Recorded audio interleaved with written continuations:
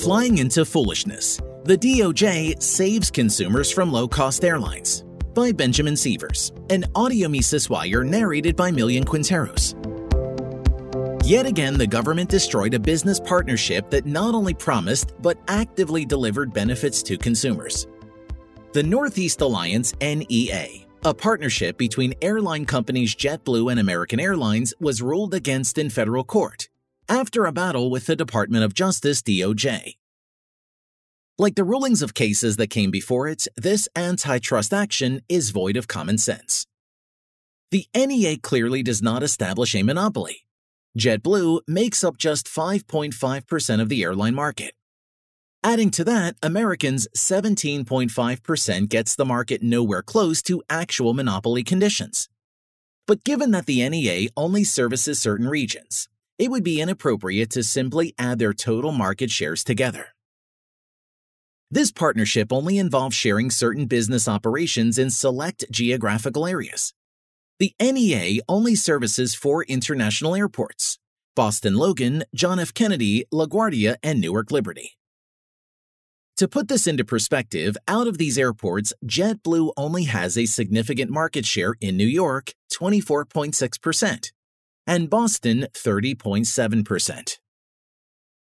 Adding American Airlines' market share will not significantly increase the concentration of the market in any of these regions, because American Airlines' market concentration outside of New York and Boston does not exceed 10.1%. In fact, most of American's business is concentrated outside of regions where it has a high market share. Regardless of whether the NEA violated the Sherman Antitrust Act or not, the partnership was for the betterment of the consumer.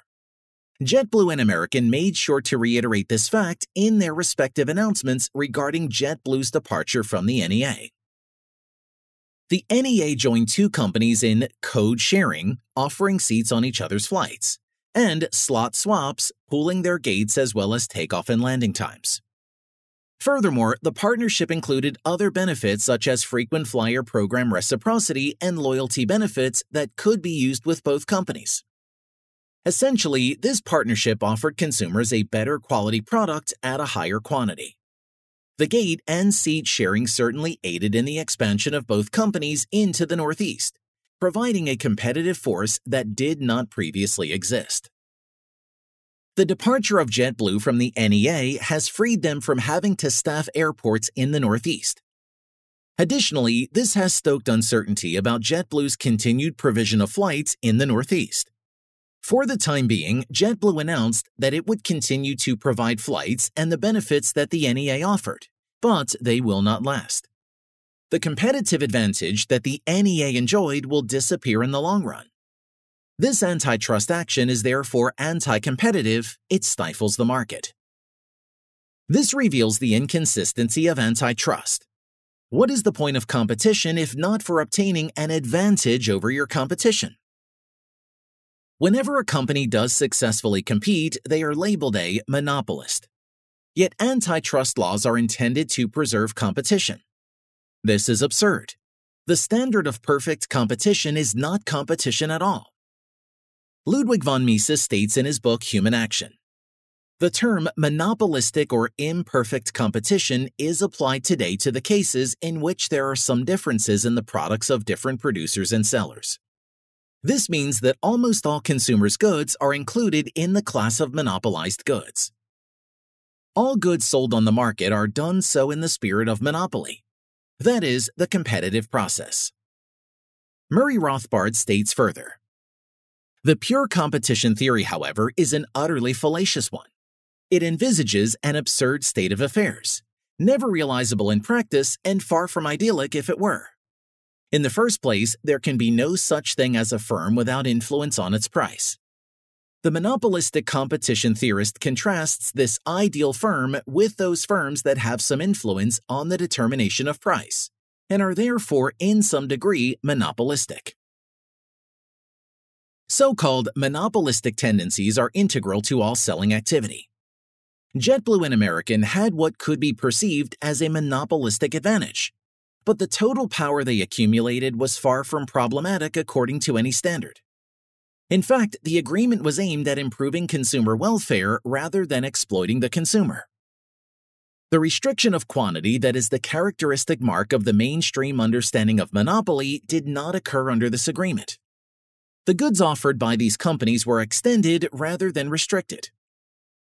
The DOJ's claim that this agreement would cause the consumer hundreds of millions of dollars in harm is unfounded. JetBlue is one of the leading low-cost airlines in the world and is ranked one of the highest in consumer satisfaction across a number of margins. There is no indication outside of the bad economics of the DOJ that this won't continue. This deal was finalized in the last days of the Trump administration, and so far it has not been damaging as the DOJ insinuated it would be. In fact, both JetBlue and American emphasized in their press releases that the DOJ once lauded the two for expanding competition into the Northeast. Ironically, the DOJ killing this partnership has led to JetBlue focusing efforts on acquiring Spirit. Currently, the DOJ is attempting to block the merger between the two companies, a move that is even more ridiculous than the destruction of the NEA. The combined market power of JetBlue and Spirit is 10.4%.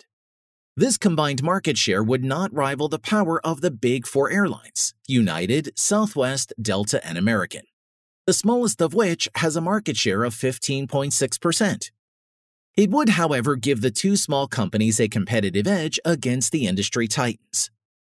There is no good rationale for blocking the JetBlue-Spirit merger.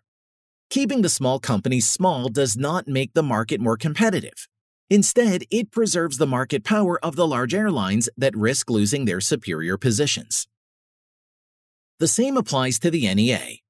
The companies that benefited most from the destruction of the JetBlue-American agreements are the companies that already have a superior position in the Northeast.